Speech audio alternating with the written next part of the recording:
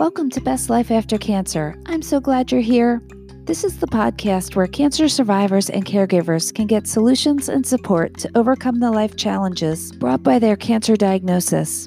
If you are ready to release your fear, regain your joy, and reduce your risk, you're in the right place. I'm your host, Dr. Deborah Butzbach.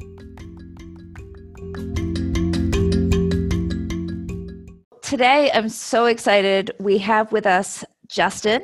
It's actually a bit of a story how I know Justin. So my kids have, for their entire lives, gone to the camp that Justin's dad owns. They actually started at the camp, I think, when they were either 3 or 4 years old, in the very youngest group of campers. And initially, Justin was there also as a camper, and then he became one of the counselors, and my kids have sort of grown up knowing him.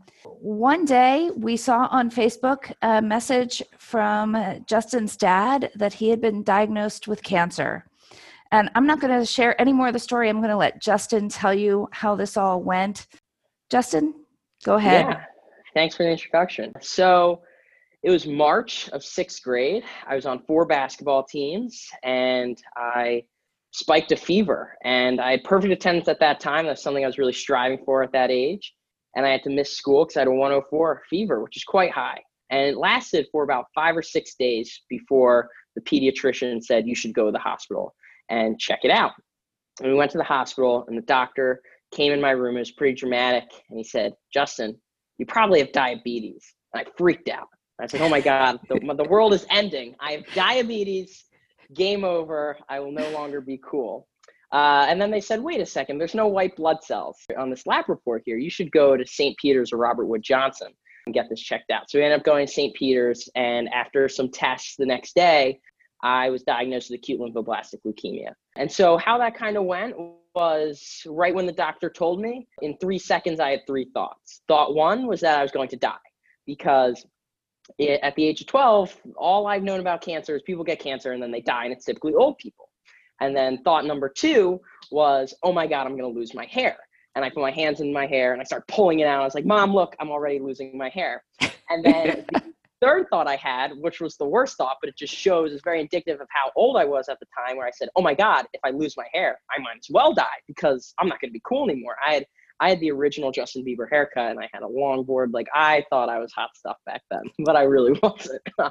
And so, so I got diagnosed with cancer, and it sucked because I really thrive in school and with my peers, and having to do everything at home, get homebound tutored, do stuff virtually stunk. And I wasn't a big fan of it.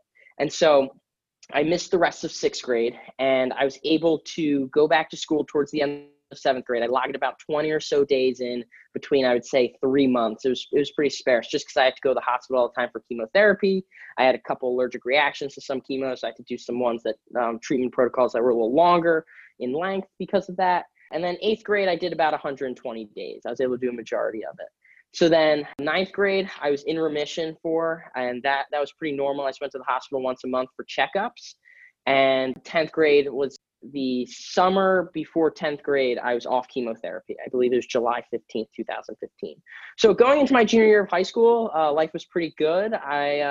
Because of the cancer, I took a lot of the chemotherapy protocols, I should say, took a lot of steroids, a lot of prednisone. And so I gained a lot of weight, and I wasn't my athletic self that I was in 6th grade. And so the summer going into my junior year of high school, I was working out again. I was getting in shape. I was losing weight, and everything seemed pretty good. And I was like going to try out for the basketball team. And I went to a small high school, so I didn't have much competition, so to speak. So I was pretty excited for that. And then I spiked what felt like a fever, but I didn't have a fever. But I had blurry vision, and I was sitting in the middle of my forensics class, and I texted my mom. I said, Mom, I feel like I'm dying. Like, I can't feel anything. And I started sweating profusely. And my mom said, oh, I'll stop by the nurse's office on my way to work. And I was in the nurse's office. The nurse took my temperature. I had no temperature. My mom said, you're fine. We're going to the doctor's tomorrow. We'll see what it's then. And we went to the doctor's next day, and they ran some tests, and they said, Justin, you either have one or two things. You either have mono or you have relapse. And I looked at my mom and I said, well, Mom, I just want you to know I haven't kissed anyone, so I don't think I have mono. And so we went out to dinner that night, and we were pretty certain that I had to have had cancer. And so we kind of planned our method of attack, I guess, from there, how we'd push back the SATs and whatnot to make sure that everything would still be in order so that I could progress normally. That was the big thing. Even getting sick when I was in sixth grade was like, all right, you'll be back for eighth grade. Like, who cares about sixth grade? Who cares about seventh grade? Be there for like as majority most as possible as eighth grade, because that's the year in middle school, so to speak. So we were like, all right, let's look at senior year. Like, that's what we're going to do. And so when I relapsed, they put me in a more intensive protocol. So that was November 16th. It was a week after my birthday. And so I just turned 17. So that protocol did not knock me into remission like it was supposed to. It was a month of hell. And they said, you have essentially three options from here. We can do this month of hell again. You can do this study here at this St. Peter's that isn't really doing so well or bad yet. It's kind of in the middle. Or you can go to CHOP and you can probably get a bone marrow transplant. So we went to CHOP. My parents were like, hey, can you get a bone marrow transplant? And they said he should probably do the CAR T-cell study, the non-FDA approved treatment. And so that's what I ended up doing. And they took my cells January 5th, and in the second week of May, so I did my SATs, I went to prom. I just had to do everything from home school-wise. My parents were like, you gotta go to prom, you gotta do all these things. I went to CHOP and I got my T cells. And then very quickly, I was knocked into remission, and I had very minimal side effects. Typically, you spike a high fever, or there's maybe slight graft versus host with it. I had nothing. And so they sent me home a month earlier than they planned. So I was able to work at camp that summer, and life was good. I was like, everything's great. And about a week before, maybe 2 weeks before my senior year of high school, I went to the hospital on a Monday for a bone marrow, and my MRD and what they saw in my like counts or whatnot suggested that the cancer was likely returning and that it was already like taking form. And so they said, you can either do the T-cell thing again, we can wait to see what happens and combat it more specific rather than general, or you can do a stem cell transplant. Stem cell transplant and the bone marrow transplant, something I always veered away from because I knew it would knock me out for a year. And I knew there was also radiation, because at this time I hadn't had any radiation. I know there's long-term side effects of that, and I didn't want that. And the other thing, going back to like doing eighth grade, was now it was senior year that was just going to get completely wiped out. I did not want that to happen, because it was like, all right, senior year, and this was promised. And I did eighth grade and I did some of high school, but it was never all of it. And I felt like at this point, what was earned was being taken away. So the third time that I had to go through this whole rigmarole, I was pretty pissed off. The second time I was more annoyed because it wasn't that long. The first time I was very confused. I was 12. So third time I got cancer, I was mad. I fully expected to go through with my senior year of high school and to have that year in the movies, so to speak, because that's how I kind of got social cues, because I was at home, stuck at home, doing school at home. And when I was in sixth grade, I had a lot of friends, but I didn't know how to talk to them about having cancer, and they didn't know how to talk to me. So instead of us like being awkward and like still being in contact, we just all stopped talking to each other. Not to say that like I had no friends, but I didn't really have people to like communicate with that were my age. I ended up talking to older people that reached out to me, or like my parents' friends, because they were around more. So I had a hard time acclimating to kids my age, but all that I had learned about high school, and because I hadn't really experienced it, was through movies. So I was like ready for that like year of like awesomeness. You were looking for Ferris Bueller's Day Off. Yeah, I mean, Dazed and Confused, all these movies where I was just like, all right, like this is what it's gonna be. And then it was, no, you actually have to spend 100+ days in the hospital and then move into a little apartment in Philly so that you can be close. So it was a lot different. So I got my stem cells actually today, 3 years ago. Today is my 3-year rebirth. Oh my gosh, congratulations. Had lunch with my parents. Thank you. So it's pretty awesome that the interview's on the same day, I think. That's so fun. I'm so excited. What a great way to celebrate. Yeah, so I got my stem cells, and the month leading up to that, where they call it conditioning, where they essentially kill your body. So there's full body radiation every day for a week, multiple times a day. There was crazy amounts of chemotherapy, crazy reactions and side effects, and it was a pretty terrible situation. Full body radiation, that's no joke. We did that at Jefferson for patients when I was a resident. And it is not easy on these people. And you were still a kid. Yeah, I was 17. So the full body radiation for me, I was born with one kidney, just how I was born. The other one atrophied. And so they like put a block over my right kidney to protect it, but I was on the ground with a piece of like glass, I would say 2 inches from my nose, that was on top of me with that block covering my kidney. And I would just be under that light in that machine. And I would say towards the second to last day, I was having a reaction to it where I was frantically itching myself painfully. Like it was, I just felt it everywhere. And you're not really supposed to feel it. And I don't know if it was all in my head because I was taking other medicines where the chemo would secrete through the skin and my entire body was peeling and whatnot. But I was a hot mess express essentially, where I entered the stem cell transplant about 175. And by the end, when I was released, I was closer to 130 pounds. Oh my gosh. All my muscles atrophied. I couldn't walk. And I couldn't talk from mucositis from the chemotherapy. So I had a whiteboard that was my communication method, where like 1 meant I had to pee, 2 meant I had to poop. 3 was food, but I was never hungry. 4 was like drinks, but I couldn't swallow anything. So I was getting my nutrition through an IV bag. And so I was doing not so great. And then eventually I grew up an appetite and I told my mom to go get me Five Guys, and she did. And I ate the entire thing. And it was the first time I ate in like a month and a half. And they said, wow, you keep eating for 2 days, we'll let you leave. And I said, oh, you had me there. And so I forced myself to eat food I would never eat, the hospital food. I don't like it, I gotta be honest. And they let me go.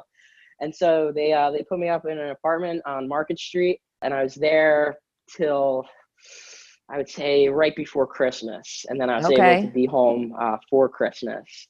So that was interesting. And then I spent the rest of my senior year at home just because my ANC was 0 and I had low hemoglobin and terribly low platelets, and I needed to get IVIG all the time so I could have an immune system, because you have no immune system after a stem cell transplant. So all the graft-versus-host stuff that I had from it was primarily dealt with in the hospital. I haven't had anything really since. So I got out when I was living in Philly. I learned how to walk again, and then I moved back to the suburbs and went to graduation, and then worked at camp, and then bam, Villanova out of nowhere showed up. And it was awkward because everyone's like, yeah, senior year was so great, I did this and that. And I was like, senior year's great. Like, that's all I'd say. Because it's like, can't drop that bomb on them. I was like, no, I had cancer and I was in the hospital. But the rest is, oh my gosh. So you went into freshman year and didn't even like tell everyone up front that? And it's not like I'm going to wear a shirt that says, hi, my name's Justin, I had cancer a bunch of times. It's a terrible way to start a conversation. No, I mean, the trick is with me, if someone came up to me and said, Justin, have you ever had cancer? I wouldn't lie. I'd be like, of course, yeah. Like, you can Google it. Not to like flex. It's not flex. It's very public. But it's not something I lead with. And I don't like hide it as like it's so personal to me. It's more than half of my life at this point, I've essentially been dealing with cancer. It's very much a part of me. I don't try to hide it. But it's not something I just throw at people. It's not who you are. It's something that happened, but it's not a defining thing in your life. By no means, yeah. And so I don't hide it or conceal it, but I'm able to dance around the topic without saying it. Where when people like realize or hear about it, they're like, well, that makes a lot of sense based off what he said. For instance, the COVID thing.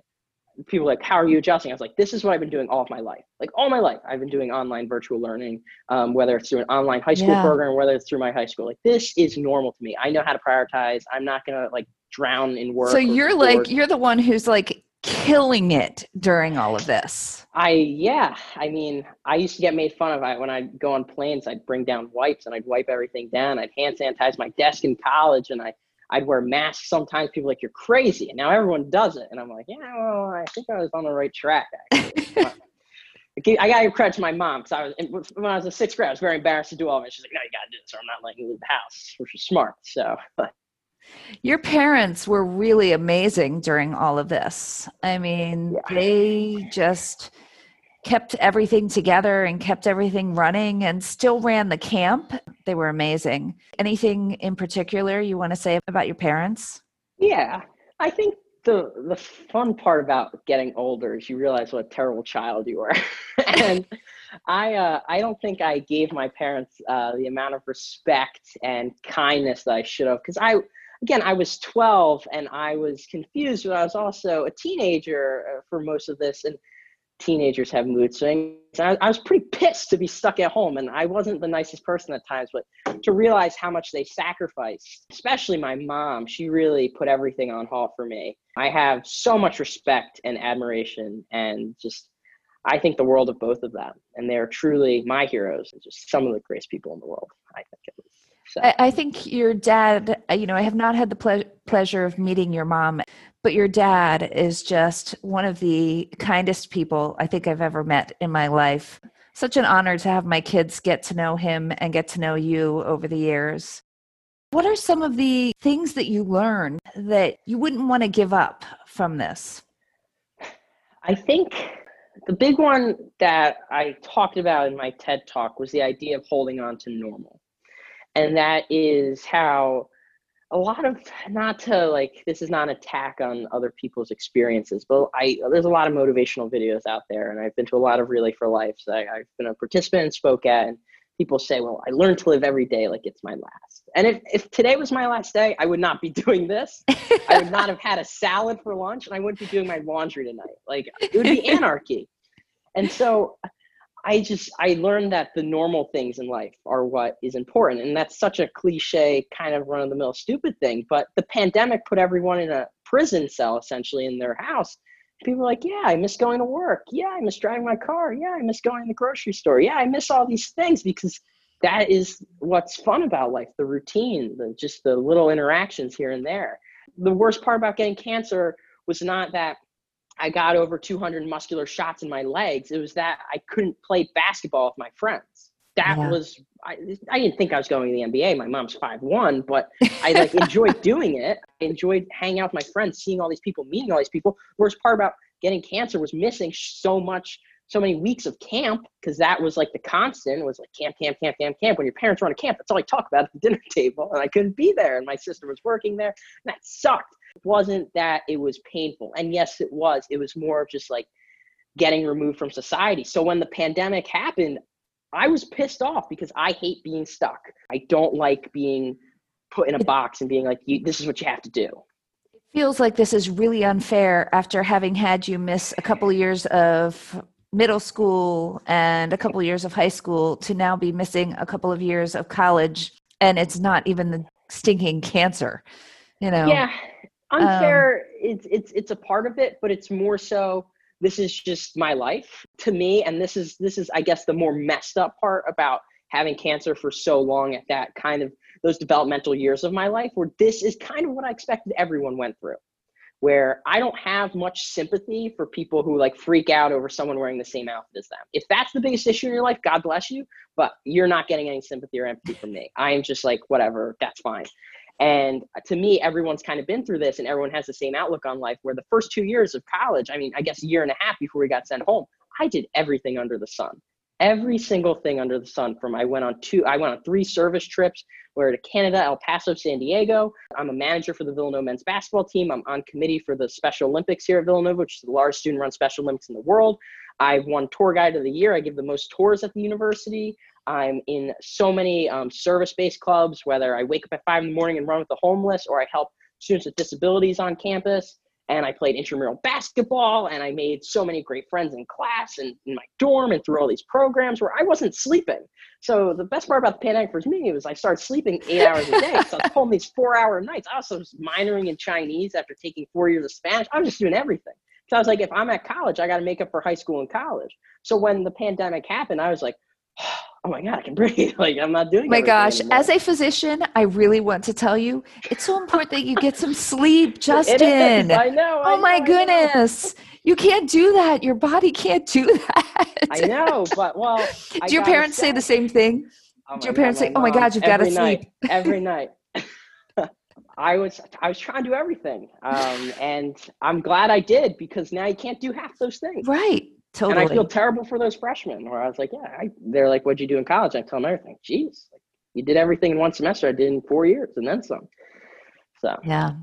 One of the things that I've talked with my people a lot about is trying to educate people around them as to what are good things to say and what are not so great things to say, because people really, they could use some guidance in knowing what the right thing is to say and knowing what the right thing is to do.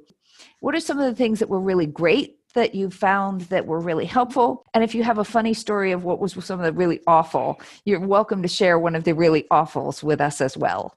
Okay. I would say with me, all support is welcome. I think any and all support is good. And for each person, because I've met a lot of survivors and people still currently battling cancer who have very different interpretations of this. And there's people who love the very like, oh, you're amazing, you're great praise. And there's people who hate it. I would say I'm somewhere in between. I don't like when I haven't seen someone for 2 months and they're like, how are you? And I'm like, I'm doing great. And they're like, no, how are you? And they're going after something there. Because I look fine, I feel fine, I am fine, to the best of my knowledge at least.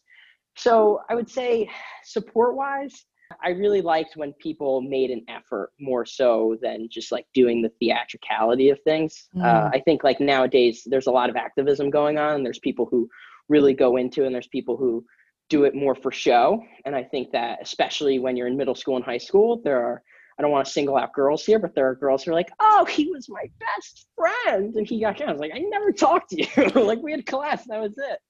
And so you can read through the BS on that. But I would say, especially with the second time that I got sick, because I had found a bit of my footing in high school for the short time that I was there, I really had 3 good friends and they stuck with me through it and like visited me in the hospital and like really kept my like on my tabs, I guess is the wording. But you can really delineate between who's who. Not saying like fake and loyalty, but like who's really there versus who is not. I would say the weirdest thing for me is that, you're looking at me now, I don't look like I've ever had cancer, nor do most survivors. And even when I was sick, I didn't really look like it. I just looked like I was carrying a little extra weight, which most people in puberty were. So when I would tell people I had cancer, the most times they would say, no, you don't. Which is such a funny situation. It still happens in college when people are like, that didn't happen to you. Like, no way. And I don't get offended. It's kind of a compliment. I'm like, yeah, thanks. And so that's weird for me. But I don't know. I agree. That's really strange. What point is there in saying, no, you didn't? I don't get that. I like to make jokes, but that's quite a joke. Yeah, really. I think that pushes the boundaries of what, acceptable jokes are. Most people wouldn't joke about that. No. So, it's been good. I would say I've made a lot of friends through the people who've supported me. I've met a lot of great people. I've been involved and associated with a lot of great organizations because of it.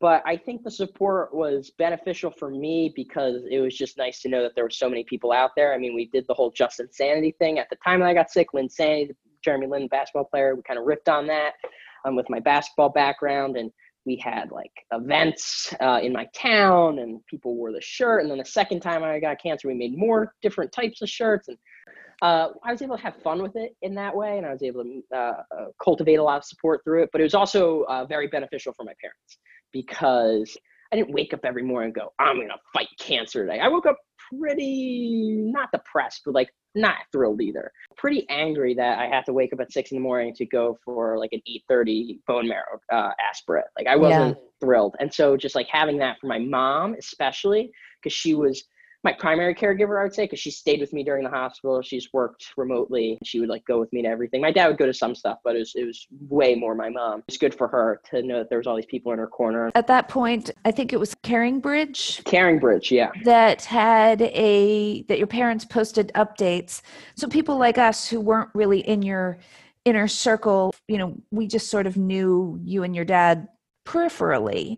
Mm-hmm. But I was thinking about you and your family often, being in oncology and having kids. I thought of your parents all the time, and it was so nice to have a place where I could go and look without having to bother them and text them and email them, because they've got enough on their plate without some half stranger text them going, hey, what's going on right now? Yeah, no, when my mom when we first found out I had cancer when I was 12, my mom's phone just broke and she was getting texts 5 days late because so many people reached out. So it was one part that, but the beauty of CaringBridge, the real underlying great thing about it was that it was all public.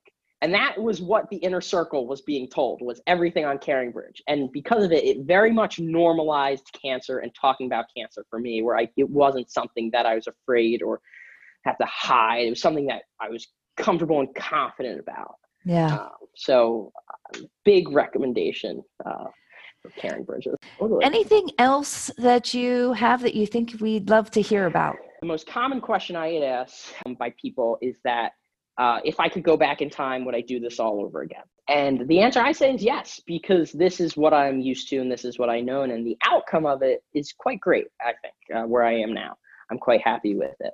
And I learned a lot of things through getting cancer that I would never probably learn. And I developed, I think, maturity-wise quite quickly, comparatively speaking, to my friends. And I think that, yeah, it sucked, but if this was the end result, I mean, I don't think I would have turned out this way. I think if I was cancer-free, I would be playing D3 basketball at some school, thinking I was the coolest guy in the world, crushing beers against my head. I think that was the trajectory. I think what is really amazing for so many people is it develops a resilience and a strength that you might not have found at that point in your life otherwise. And it helps you to focus on what really matters. And it does sort of let you let go of the little things. And it helps you to sort of focus on the experiences along the way.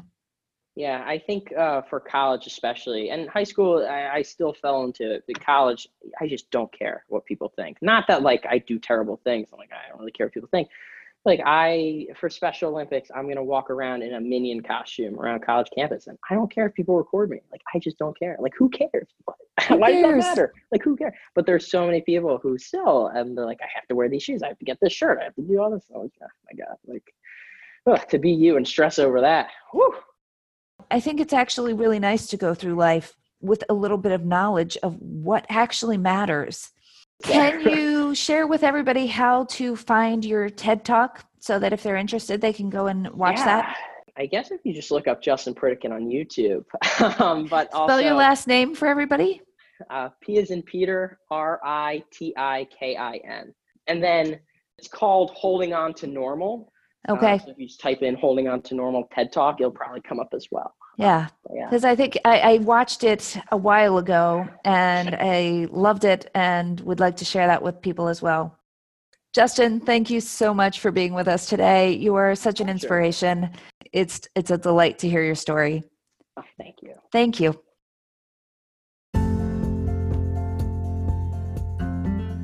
Thanks for listening to Best Life After Cancer. Did you know you can get more information on my website, bestlifeaftercancer.com? There is also a Facebook page, Best Life After Cancer MD, where there is a group just for survivors. Here you are able to interact with me, ask questions, and get more help. I'd love to see you there. Have a great week, and I'll speak with you soon.